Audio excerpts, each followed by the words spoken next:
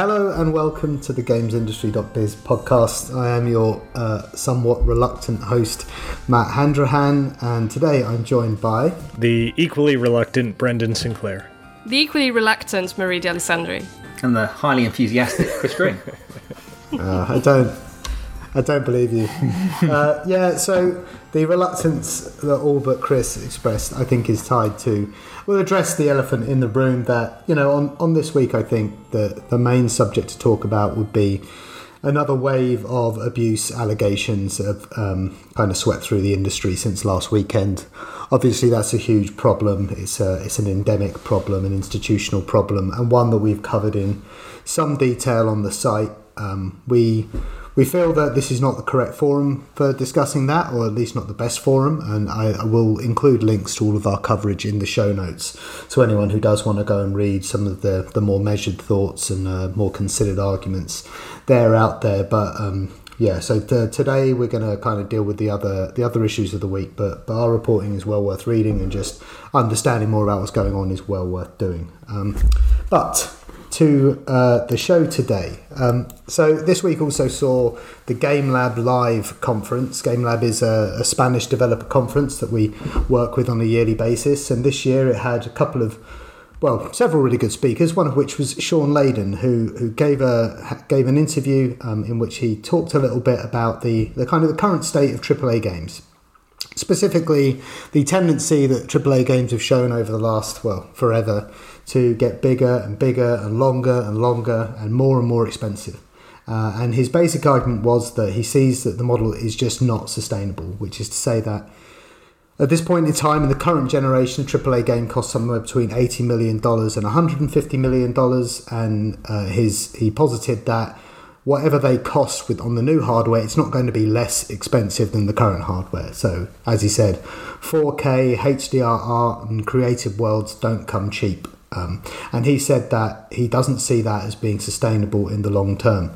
I think he said more, but I think we can move on to that. I think just as a first point, we can just take that. Are AAA games and the way in which they have progressed over...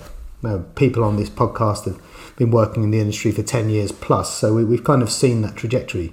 Does it feel sustainable to any of you? No. Well done, Sean, you got it wrong. Yeah, well, you can't. We're going to have to do better than just one word. That's not the way this works. Chris, you were about to... No, I was starting to write an opinion piece about this, and I never finished it, but... He was. He's talking about the fundamental business challenging underpinning the AAA console market. I mean, the number of, this is the thing. I was looking at the numbers. Like the Xbox PS2 generation, those two consoles sold 180 million, pretty much. Xbox 360, PS3, 170 million. The current generation's on about 150 million, maybe a bit more. And the console market hasn't, Nintendo. That's never an exact science because there's Nintendo involved somewhere, and then there's people buying games. But that market hasn't grown. Console market hasn't really grown at all. The price of games has remained the same, but the cost of games is going up and up and up. They're taking longer and longer and longer, and Layden point, this is causing. It means that there's less risk, fewer games, and then you get into situations where this is why microtransactions are now in games, and players don't like that. It's why games are becoming more predictable, but. I'm not entirely sure, though, that the solution is to make shorter games. Well, I mean, it might be the solution, but gamers do want longer games. They do sell better than shorter games. The reaction on Twitter was pretty much... It sort of told the story. You had loads of people saying, I won't spend $60 on a game under 20 hours, right? And but then at the same time, you also had a generation of people sort of praising Sean for saying all the things that they believe in, which I thought was quite interesting. Yeah, the thing is that we can't allow a contradiction like that to just be let stand, right? That if we agree, because we're saying here that this trajectory is unsustainable, but you're also kind of suggesting there that it just has to be allowed to continue, and that's an illogical standpoint, right? Like if it's unsustainable, it's because everything will collapse if it's allowed to go on. So on some level, it's not really about what consumers want; it's about what has to happen, right? So one of the concessions we've seen is the implementation of new monetization methods, which the same people that would insist on a longer game would also insist weren't there. So we're dealing with an illogical consumer base to some degree as well. You're right. There are a few things that publishers are trying. One of them is the microtransaction model, which is not going down especially well. But the other thing is they're now waking up to trying to widen the audience for console games, AAA games. Right, and that's where streaming's coming from, and that's why they're pushing into new markets, and that's also why it's good. Some of it's good, This is why some of our game developers are trying to make their games more diverse, because hopefully it can expand to more people, reach more people, become the bigger industry. It makes everything a bit more sustainable. If we can have more people buying these games, then the cost rising doesn't become too much of an issue. I think, though, I would argue that also Sean Layden's right in that, though, if they did make shorter games, that would also widen the audience for AAA games, because I think there is a generation of people who are aging out of games. Actually, I don't even think I think it's like, I don't think anyone's surprised by that. There's people who get to mid-20s, early 30s, whatever, and they just go, I don't have time for this anymore. And I really think it's a weird thing that we as an industry let that happen, that we let engaged gamers go, I'm not going to... I don't have time to play Assassin's Creed anymore. I love Assassin's Creed, but it's too long. I've got too much life stuff to do. I don't have time to play this game. And then you just let them go. And when you think about what's happened during the coronavirus situation, where console sales are just skyrocketing, right? Switch, PS4 and Xbox One sales are skyrocketed. And there's no data to back this up, but I wouldn't be surprised that the majority of those people, or even a lot of those people, who are buying consoles during this lockdown are people that used to play console games, and now they've finally got the time to play them. So are we to assume then, because that seems to paint a picture to me that the AAA industry, because we are really talking about the AAA industry here. I saw a lot of people on Twitter misconstrue this argument. I think one person took the quote from Sean Layden talking about, how about just spend 3 years on a 15-hour game rather than, 5 years on a 50-hour game. And someone said, well, cut that in half and you've got indie development. But that's not the case. If you cut that in half, it would be 2 years. The development budget would still be sort of $30 million. Sean Layden was talking about AAA. What it seems to suggest to me is that the AAA industry is still fundamentally markets to the same fairly narrow range of people and their tastes. Which is to say, the assumption is that games have to get bigger and bigger and bigger in order to satisfy people. But what you're saying there, Chris, is there's actually quite a lot more going on in the console market than that now. And I personally can identify with the feeling of really not wanting to play games that are longer than 15 or 20 hours at the moment. So things getting bigger is a turn-off for me. Increasingly, I don't play those games. But I am a regular buyer of games. And if there were more of the games that Sean Layden was talking about, I think I would buy more regularly as well. And so I am the market too. But I just don't ever feel like the AAA publishers ever think about a person like me anymore. I think there's more and more a thing where games can be shorter if you want to. Let me explain what I mean by that. Is like, there are those AAA games that can be extremely long, but can also be appreciated as a shorter experience. I think God of War is a good example, because I did the critical path of God of War in about 15 hours, but you can easily spend twice as much time on that. But I didn't want to, because I thought it worked better as a shorter experience. And I think there is an appetite here for shorter games, and there are some AAA examples that can appeal to both markets, to the market of people like me who want to maybe have a more focused and shorter experience, but to also people who want those very long experiences for like 30, 50 hours. So, yeah. That is true, but of course, that God of War still costs what a 50-hour game costs. So yes, I guess if it ends up selling to both groups of people, maybe it balances out, but that kind of forgets the economical aspect of what Layden's saying. I think the interesting thing what Layden was saying is he's talking about it from every direction. Like, economically it makes sense, and it also is a kind of experience that isn't really out there for a kind of gamer that is increasingly out there. It's something that I feel publishers think about every few years, and it becomes sort of a trendy little like talking point, and you get something like Hellblade from a few years ago, or you get maybe now it kind of looks like Star Wars Squadrons might be sort of in that sort of area of like, here is something with AAA production values, which I think is mostly what people mean when they talk about AAA. They want to see all the money that you plastered into the game on the screen. And I think while we see these attempts to do it every few years, and so they produce some success stories, I don't think they speak to any kind of idea that this is the format that people are really wanting. It's like they're successful because they were these one-off creative things that really kind of the price point and the production values and the format and length all just kind of happen to work together well there. It's not like if you can just put together a 15-hour experience that looks nice, there's a huge market there that's completely untapped at this point.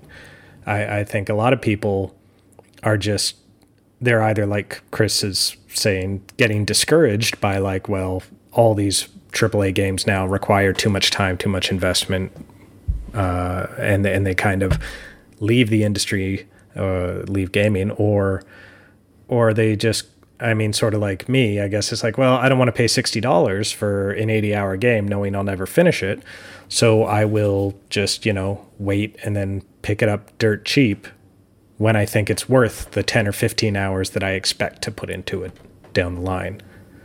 It's hard to compete against, last year's big AAA hotness with, a smaller scale title like that. That's true. I mean, it's actually a good point. And actually a good point. Before. You heard it here first. No, it's something that I wasn't in my head. I was going to respond to Marie's point about the fact that there are I don't know if it's most, but there are lots of AAA games that are 100 hours that you can actually do really quickly. In the new Zelda, right? I spent 140 hours in that game. You can actually complete it in about 20 if you really want to. Yeah, I mean, I don't know why you do that. But yeah, I completed Fallout 3 really quickly, must be 15 hours. So there are examples of that, but of course that isn't what goes on the back of the box. That isn't what's in the marketing spiel, and still it's really off-putting to somebody that's really time poor. But to Brendan's point, it's true. You can, if you release a 15-hour experience for $60 and you think, oh, it's interesting, and then you're competing against last year's, or even that's the reason why game publishers tend to not release games in January, because all of the Christmas games are now discounted, and you're competing with Call of Duty and Battlefield. Yeah. But I do think that was sort of baked into what Layden was saying. He was saying that you spend a lot less money on these shorter games, right? So one of the trends that was noted, and I kind of put this into the piece that I wrote about it. It wasn't in the talk, but The Last of Us is 15 hours, 12 to 15. The Last of Us Part 2 is 25 to 30. First game took 3.5 years, second game took 6. Obviously, it's going to have cost a lot more as well. I think the question is just why? Why is it so much? Why is it twice as long? Why did it take twice as long? Does that... Obviously, it's a great game, so in a way, it's not the ideal example, but I mean, I thought The Last of Us probably could have been benefit from being 2 or 3 hours shorter. It would have been a better thing. I mean, I know what you're saying about Fallout, but we're not really dealing with RPGs. I mean, even Layden himself was really talking about action-adventure games and how it's just that kind of game, which used to be the preserve of large publishers. EA used to make these games, and Activision used to make these games. They used to be a lot more frequently from Microsoft and Sony. They just don't really exist anymore, or they're all open world, or they take 60 hours, when actually the extra heft is what he was arguing. All it is more expensive. It doesn't necessarily deliver more, and you could make it for less, sell fewer copies, and just have more kind of safer bets out in the market. Yeah, you know what though, so there's a thing that I remember, particularly towards the end of the PS3 360 era, there was a thing about how even all the single player games were in trouble because of the pre-owned market, right? If a game is 10 hours long, people can complete it in a week and trade it in the next week, and suddenly it kills back catalogue sales. So The Last of Us 12 hours, if you're really into the game, you could have done that in a week. You could have traded it in for $20, $30, whatever, the following week.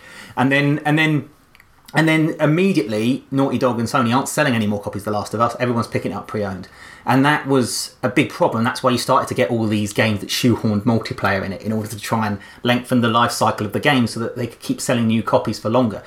Pre-owned market is pretty much, it's in terminal decline now, and digital has also accelerated that to a degree. So I do wonder if some of the stuff that we're seeing at the moment is actually a side effect. 6 years The Last of Us Part 2 has been in the works. That means we're looking at what the industry looked like 6 years ago. That's when it was being put in plan, and that's when it was being planned out. Maybe even 4 years ago when they could have changed the plan. And sometimes we don't see the trends that we're seeing now about, you even got people like IO Interactive turning out games that look AAA quite quickly. Maybe we'll start seeing the likes of EA and Ubisoft and Activision to catch up with that sort of mindset in a couple of years' time when they've finished these games, they're moving on to the next one. I don't know. I don't know why. The Last of Us Part 2 being 25 to 30 hours long is why I don't own it. Well, yeah, so this is the experience I had with Jedi Fallen Order. That I got it, I played it, I was enjoying it. It was about 8 hours in. I thought, I wonder how much more of that game there is left to play. And I found out that I was about quarter of the way through. And I was just astonished that game would be 30 hours long. And when Layden said this, that was the game that I thought of. And actually there was one of a series of games where I was trying to find something to play, and I was just bouncing off game after game because I'd play it, be enjoying it, felt like I'd seen a lot of what the game had to offer, and then realised that basically I was just going to be asked to do the same things for the next 25 hours. And I don't know why, and I would like to, because the length of games is commoditized in a way that like the length of a movie is not. If anything, people like movies being shorter. Like you wouldn't want a 60-hour movie, that wouldn't feel better, but for some reason in games that is, even if the game itself doesn't necessarily justify the extra heft. That's increasingly how I feel, at least. Yeah. Okay. I gotta reminisce here about being in high school and going to Blockbuster Video, and I didn't have a whole lot of like spending money, but I wanted to watch movies. And if a movie came on 2 VHS tapes, I knew that, okay, I'm going to get my money's worth because it's at least going to be a long movie.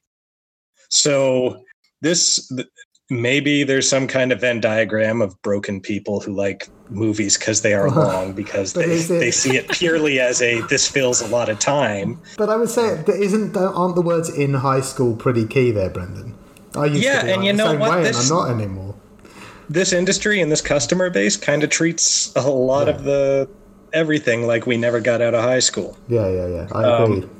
One thing that is absolutely absurd and almost perverse about this, I think, is we're talking about the difference between like a 10 to 15 hour game and a 30-hour game, and how it's a back of the box bullet point, and it's like a selling point for people, and it makes a big difference in how many total unit sales these games will rack up.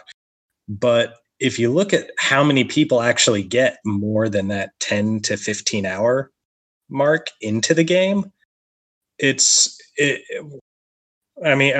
just remember like the websites about Xbox 360 achievement tracking, and they would tell you like, hey, there were only, a quarter of the people that got past the third level of the game and got that achievement emblem. And it's stunning that we spend years crunching developers to make these bloated, padded out experiences for an audience of people who are not going to go through it, but are still only buying it in part because we've told them how bloated and long it is. Yeah. No, it reminds me that Uncharted 4, I just think of lots of Naughty Dog games because The Last of Us was part of the example given. But there's a sequence in Uncharted 4 which is pretty amazing. It's like a Moroccan street market that kind of turns into a foot chase, it turns into a motorbike chase. And it's just an amazing sequence, I think. And I was chatting to my partner, Laura, about it, and I kind of wanted her to see it. And I didn't have my old save, so I was like, I'll just play Uncharted 4 to get to this sequence so she can have a look at it. And for whatever reason, I just like, it didn't seem like it was too deep into the game, about like halfway through. And I really tried to get back to that point, but on the second playthrough, it just threw a sharp light on the number of similar sections that you were just playing through again and again. You'd like traverse a bunch of crumbling pillars only to kind of move through a doorway to get to another bunch of crumbling pillars, and then another bunch of crumbling pillars, then another bunch of crumbling pillars. And while it's all very well done, you know, it's clear, it seems so clear to me that this was just the same basic idea repeated over and over again to string out the length of the game. And I'd be really interested to know, like, just be a fly on the wall in the meetings where these kind of aspects of the game are discovered. Like, do you think that sort of length is actually laid down that specifically? Like, we need this game to be 25 hours long. We need this game because because Uncharted 3 was 20 hours. This game has to nudge 30. Do you think that's actually part of how games are even conceptualized? I don't know about length, but I always, up to a point, like you always, every time there was a new Assassin's Creed or a new Grand Theft Auto, it was all about how big, how much large. I know these aren't the sort of games you're talking about, but they always talked about how much bigger the map was. This one's the size of New York. This is the size of all of North America. I remember, it was a game, I think Codemasters game called Fuel, which was like, this is the equivalent size of Canada or something, and I just went, what?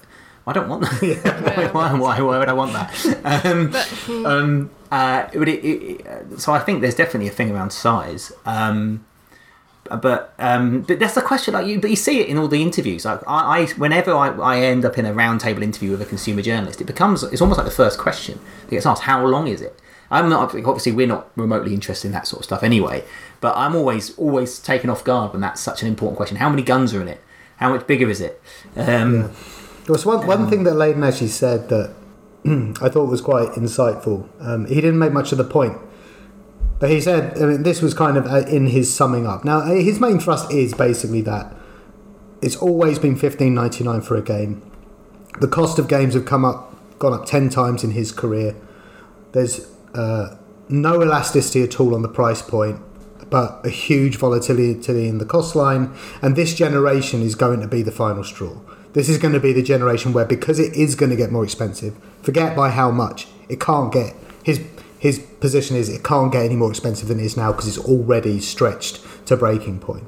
But this is the generation. So some solution for the AAA publishers is going to have to be looked at. And what he was saying was, you know, if you could just try and put a lot of effort into a shorter game, spend less time, less money, so you need to sell fewer copies. Maybe that's one way of doing it. But he did say, personally, he would like to see this. I would finish more games first of all, and just like a well-edited piece of literature or a movie, looking at the discipline around that could give us tighter, more compelling content.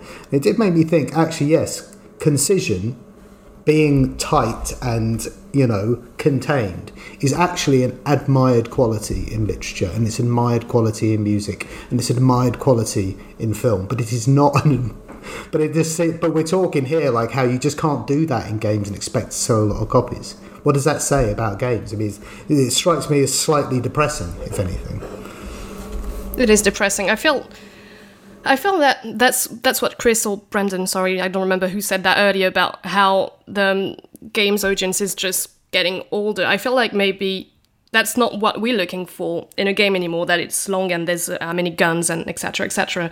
But we are looking for those more curated and focused games, but we're not the main audience anymore. And younger people who are in high school or whatever are maybe still looking for 100 hours game to get lost in because they have no other responsibility or, be an adult and stuff.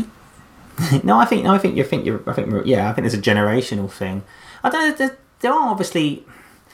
I think obviously, but also people want to. There's that thing where it's all about engagement and keeping them in the games for longer and making them, part of the world and wanting to buy the merchandise and then buy the DLC and then buy the season pass and I know we're talking about story-driven action adventure games, but that's in there as well. I do wonder if that's part of the driving force. If you give someone a 10-hour game and it's over and they're done with it, they've discarded it, they've forgotten it, they've moved on to the next one. That's not the way of doing it. But at the same time, what I always find, I do wonder. Going back to the generation thing.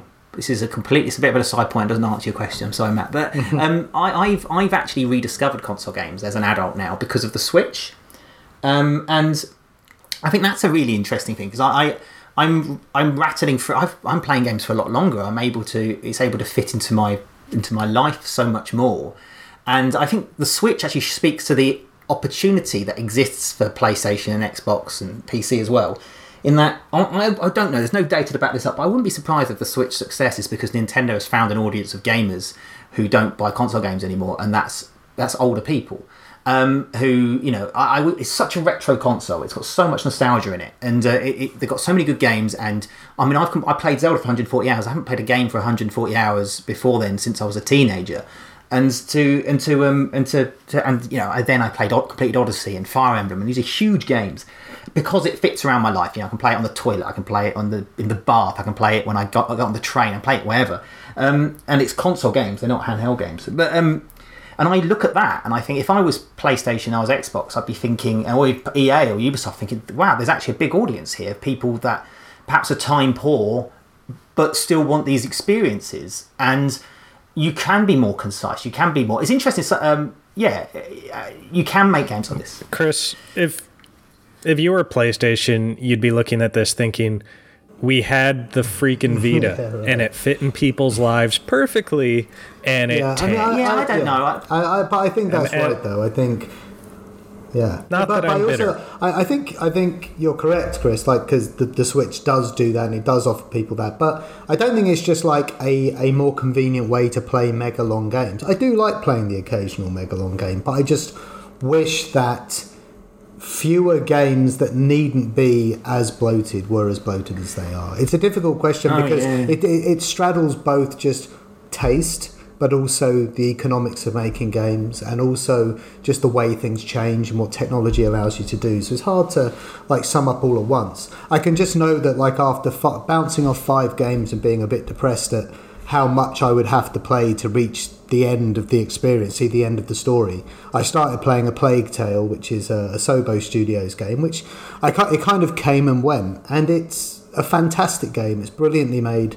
There's very, very few collectibles. It's a story that you play through. It's very, very well done. Really inventive. No idea outstays it welcome. 11 hours, you're finished. It's just fantastic. And it does feel like a throwback now. To have a game produced to that level. But the problem with that, of course, is that A Plague Tale probably didn't sell that many. And actually, I think what Layden is kind of saying is, what I took it to mean, there's a lot of room for inference in what he says. But what I took it to mean is that, you know, he wishes that AAA publishers were making more games like Remedy's Control, which they used to, but they don't anymore. But of course, Remedy's Control also didn't do very well. So maybe this is all, you know, perfunctory. Maybe the test is that new Spider-Man game, right? It's apparently half the length of the last Spider-Man game, which for an open world game is actually quite short. I think you can probably get through that story in 20 hours. So what? This is a 10-15 hour experience. Big launch title for PlayStation 5. Who, you know, maybe this is it. Maybe this is the moment we all realise, the industry realises, oh, hang on, we can crank out a sort of semi-sequel to a past game that's 15 hours long. I mean, they obviously tried it with Uncharted Lost Legacy, but hopefully that's thinking. I'm probably one of the few people that when it was revealed, the new Spider-Man game they revealed, it wasn't going to be as long as the previous one. And I was genuinely pleased. No, I was pleased because that's another game where I got about a third in, realised, oh, actually I'm nowhere near the end, and stopped playing it. It's too long, in my opinion, that first game. So yeah, I'm with you on that. I actually wonder, like, looking at the studios that Microsoft has bought, do you think Microsoft is thinking more in this direction? Because this kind of stuff, these like shorter, you know, still well executed, highly polished games, but they're certainly not like, you know, Call of Duty level. I mean, studios like Double Fine, Ninja Theory, they seem to, that's the games they traffic in, right? That's what they do.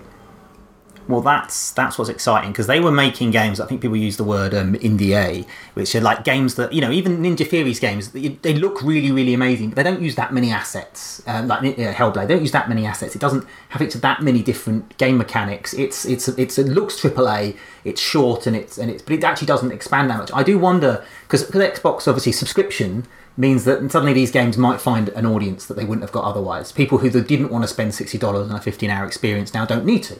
They can just be Game Pass subscribers. And that opens up a big audience for these sort of games that perhaps didn't get played previously. And then that might expand out. You know, if you've got 10 million people, which is how many are in Game Pass, playing the next Ninja Theory title, Hellblade 2, and they tell all their friends about how brilliant it is, and people who aren't in Game Pass end up buying it, you might end up, you know, seeing this sort of game get some traction. I also think it means that you might end up seeing more budget on these games that you wouldn't have got, because people like Microsoft and whoever else launches PlayStation, whoever else launches subscription services in the future, view these games as a way to bring people into their ecosystem in between the big Halos and the big Gears of War and all that kind of stuff. I think subscription is going to become. I think if you're for those type of games, subscription is the really exciting thing. So I think it might be that. It might be the answer. To that. Yeah, because I don't think the just make it cheaper thing is really going to work or be sustainable. I think to have, even in that new Spider-Man side story, compete against everything else and be as possible as massive a hit as everything else, then you would need to lower the price so far it just couldn't make it up. I also think it lacks ambition. Like Sean Layden goes, let's make games cheap. We can't expand the audience. So when there's we don't have as many gamers playing games, so let's make games cheaper. If you listen to Phil Spencer, Yves Guillemot, Andrew Wilson, and all those sort of guys, they're not talking about making games cheaper. They're talking about, how do we get to the next 4 billion gamers, or this kind of stuff. That's what they're talking about. Yeah. Their answer to the problem is let's get more people playing games, which is the ambitious one. But I don't think that's necessarily the case. I actually think that Sean Layden's just thinking in more of an old school PlayStation way. PlayStation used to be perfectly happy with making a wide range of products that don't cost what Last of Us Part 2 cost, what God of War cost, knowing that there are 3 to 4 million people who will buy that product within the audience. Just not worrying about selling 15 to 20 million units, but making 3 or 4 games that would sell 4 million units each, because not everybody has to buy everything. Right, so not every game being this grand bet. Now, I'm not saying PlayStation doesn't do that anymore, but I think that's actually more what he was getting at. Is why isn't this game more frequently on the slate? This 10 to 15 hour game that doesn't cost as much as that. And then I take what you mean. You know, how do you compete with the value of a FIFA or a Call of Duty? But you know what, we're not talking about them having to sell that many copies. That's the whole proposition, isn't it? Like, you spend half as much, you sell half as much. That's the deal. Right, but you've had this fewer, bigger, better trend over the last decade, and the reason that took hold and game companies started like putting more and more money behind their AAA stuff and cutting the rest was because the rest weren't selling. And it wasn't always like a full price point kind of product. Like I think in the PS2 generation especially, it was super common to see things launch from a major publisher anywhere from $20 to $50. And it was just sort of part of the ecosystem. But like all those kind of easy to miss stray games went away when the publishers narrowed their catalogs. With the jump to HD made the development costs go up, and they had too many flops, and they just were like, we're not going to bother with that anymore, because even the upside on them just isn't. I agree, and Brent, I actually think fewer, bigger, better has been a real shame.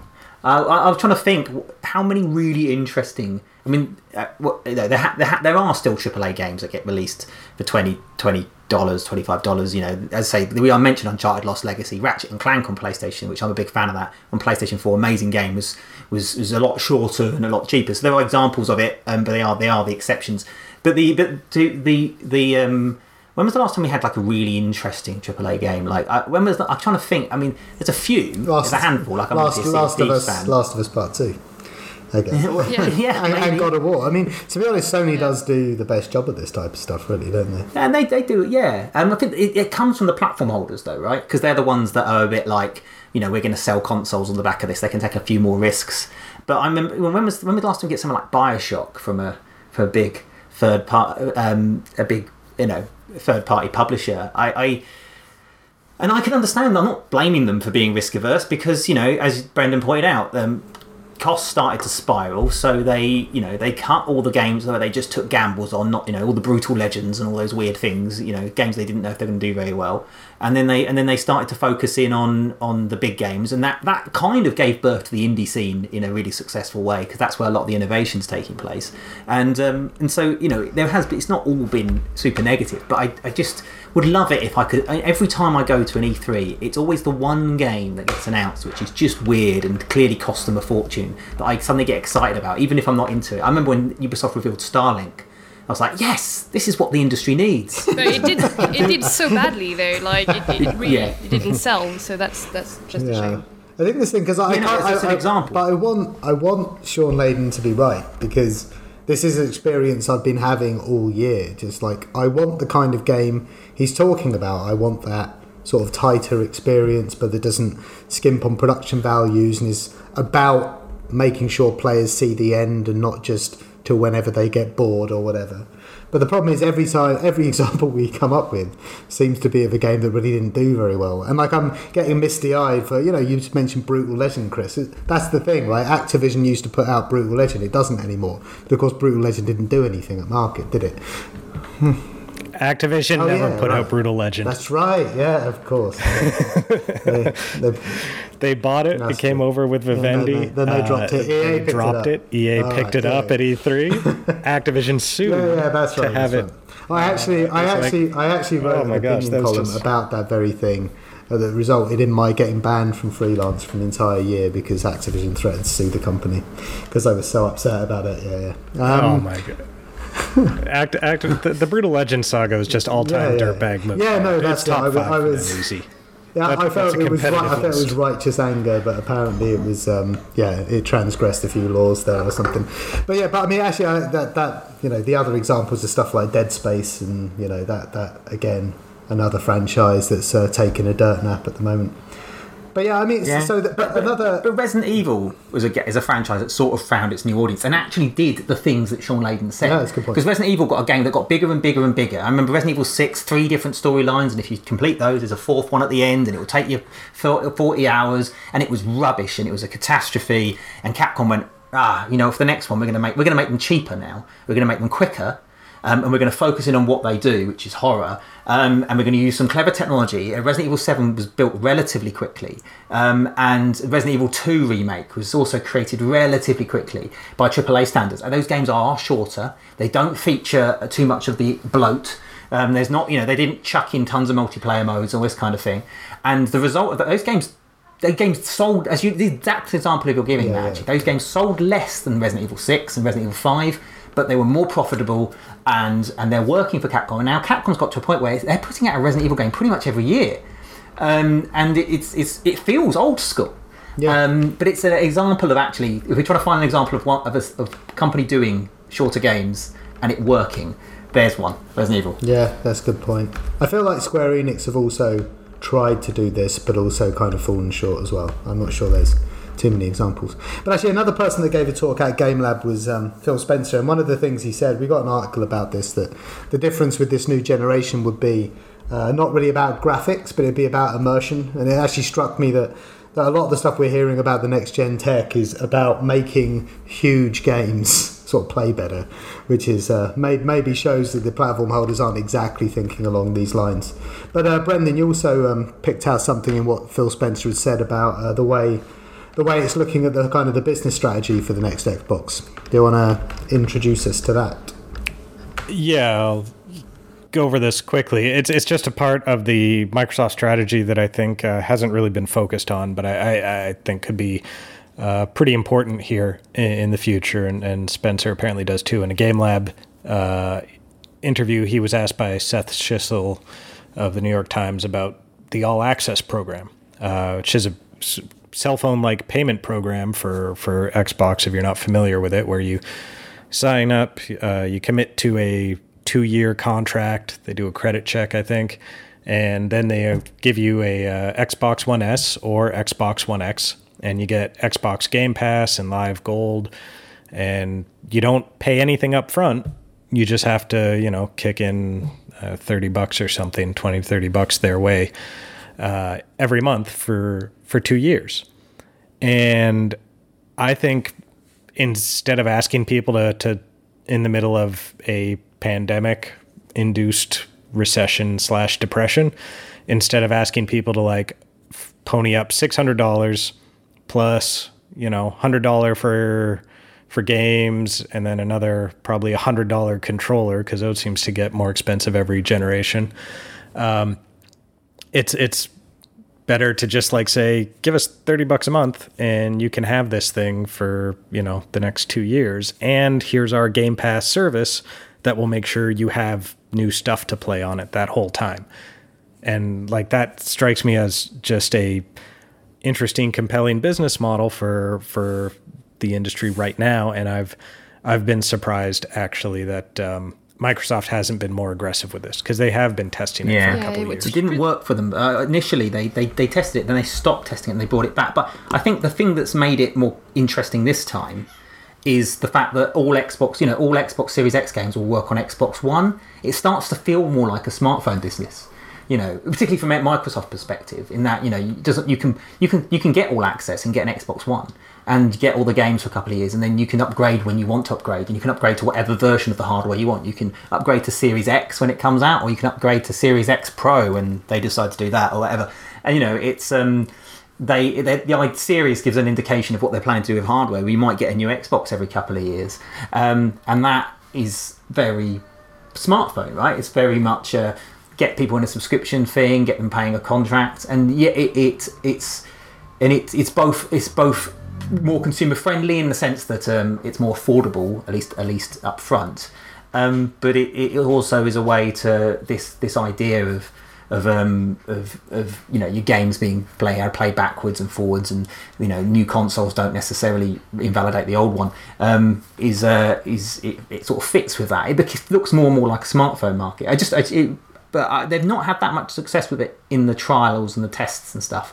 But the fact that what Phil Spencer was saying, that this is a bigger deal for them now, I hope that means they actually properly... I suspect that means they're going to be getting behind it. They're going to be marketing it. They're going to be promoting it. You're going to be walking into retailers, and it's going to be... when we can go back to walking into retailers, and there'll be someone there to sort of discuss their people's payment plans and things. I think that's interesting. But the thing is, this stuff has existed before. Like, you can buy like games consoles on a contract in a way. Like there's all these catalog companies and stuff. I bought my Xbox 360 when I first became my first job in the games press.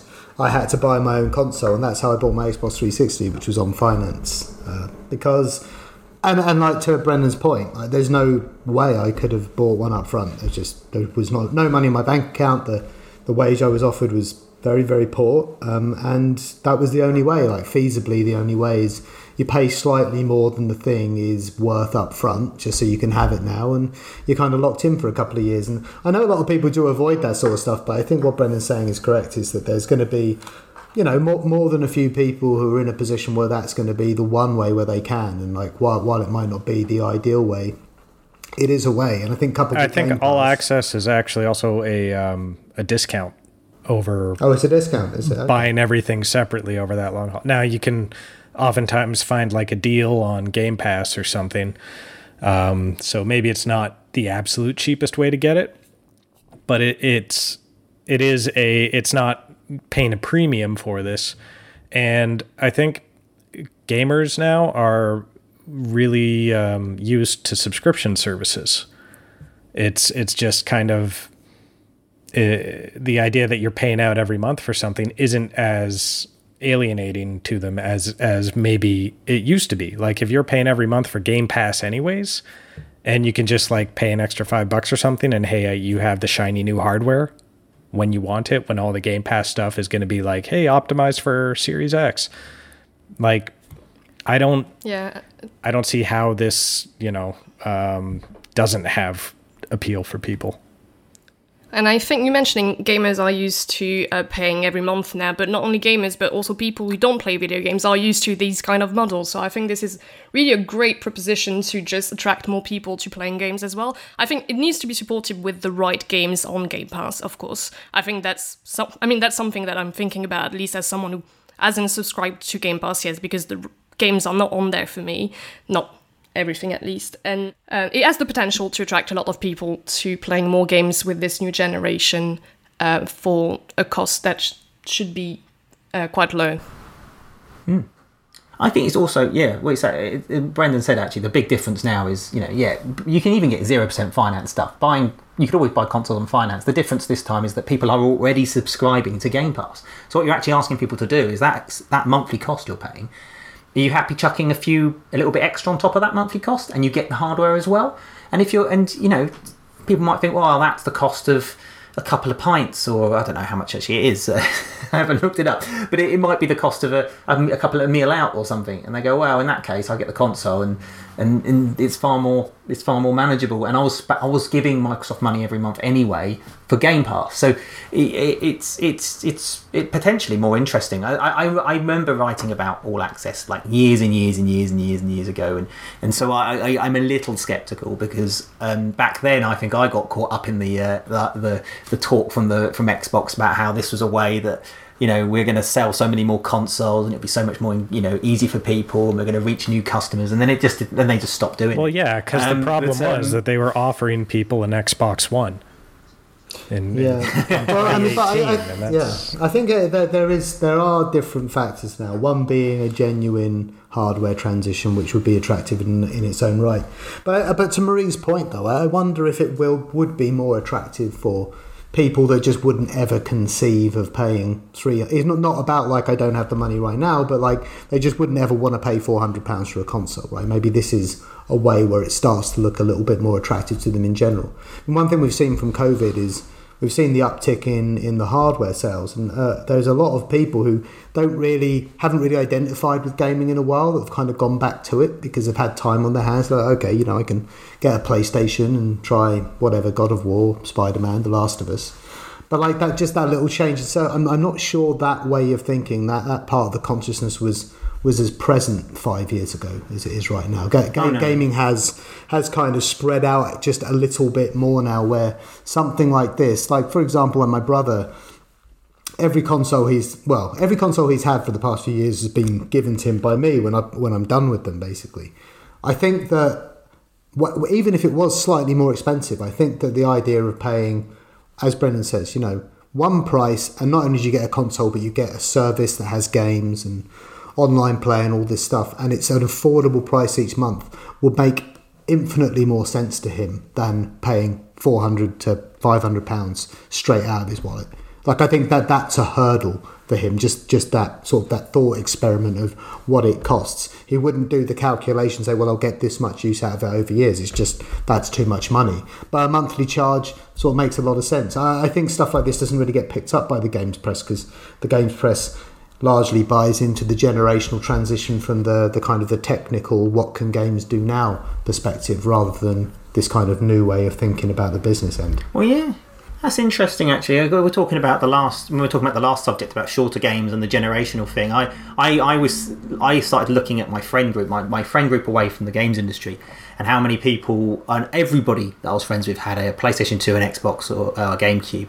And then the next generation, I'd say 20% of them dropped away. And by the next generation, 60% of them dropped away. And now I'm sitting there thinking, I actually don't know if any of my friends that I hang out with, well, I don't hang out with them at the moment, but when I on Zoom or whatever, would they get a PlayStation 5 or Xbox Series X? I think a couple of them might be interested, at least initially, but they're all wary of the fact they bought a PS4 and then sort of faded away from it because life got too much for them. And actually, I wonder if the fact that if the cost was lower, if there was a way for them to get these new machines and try it, and for a more affordable or at least a more manageable way, they'd be more inclined to jump in. Anything that anything that brings down the barrier to entry for people into the console space is important. And I think All Access is cool. I think it's interesting. And when I was saying that I was skeptical, I was skeptical because of what happened in the past. I'm aware though that, and I agree with everything everyone said, that things are different now, and the service is different now, and what's on offer is different now, and it does sound more compelling. I think it needs marketing and pushing and explaining, because Microsoft have so many subscription services. There's Xbox Live, there's Game Pass Ultimate, there's All Access. It's quite a lot. and it's quite confusing, which is probably the reason why they're doing so many press events, just continually hammering home all these different things that they're offering, so that eventually we all understand them. Well, what we do have though is we have Phil Spencer on record saying that this is going to be, and he uses the word crucial, to launching this next generation. What would be really interesting is to see how Microsoft does push this, whether we're going to see adverts on posters, sides of buses and the London Underground that effectively market Xbox, just the brand Xbox, is just as like a monthly service, right? It would involve getting a console, but in terms of the way it's communicated to people, it would be like, this is how much you pay each month, and you're in, kind of thing. And they can do that now. They're seeing the box as a service too, which is a pretty interesting transition. A bit like those mobile ads. You get a picture of the hardware. Here's a picture of a bunch of big games that are coming out on it or are on it, and the price is $34.99. You know, month, 2-year minimum term, blah blah blah. Yeah, that would be interesting. Well, Phil the Spencer, price hasn't been announced, right? Sorry, go Marie. No, sorry, I was just going to say, I don't know if the price of this has been announced. I'm assuming it hasn't. No, but I think they will have to be very, very careful in how they price this, though, because I think there's a very thin line between pricing it too low and they won't make any money, or pricing it too high and people just won't bite. So I'm just curious to see how they're going to price this, and I'm very curious to see how they're going to market this as well. I think it's... So prices start from for the current consoles, $20 or £18. That starts. I think that gets you an S all digital, and you get a subscription to Ultimate Game Pass, which includes Xbox Live and obviously games on Xbox One and PC. And then I don't have all the details here, but I think the price go up if you want the S or the X or the and then it goes up. But then I guess then we're probably not going to see it for less than $40 for the next gen. Based on that, given that you can buy an Xbox One S for less than £200 now. I think the thing is, it's not going to be Netflix, is it? It's going to be more like a subscription to a sort of cable sports channel or something. There's going to be a specialist aspect to it. But it's interesting, and I think one of the things they really need to bear in mind is it's going to sound like the kind of deal that, as Chris said, is widely available, but generally you end up paying about 20% more than what you actually get. And I think they're going to need to work very hard to reassure people, if what you're saying is true, Brendan, that this isn't about getting more money out of you because you can't pay up front. It's actually about making sure you can pay at all. That's a crucial distinction that this kind of deal doesn't usually represent. You very rarely get that kind of 0% finance thing without there being a catch. Yeah. Well, I think we're going to leave it there because we've been talking long enough, and I look forward to James coming back in on Monday and having to edit this conversation down. But thanks very much for talking to us, and we'll see you next week. Oh yeah, you can read all news and stuff on gamesindustry.biz. News and stuff.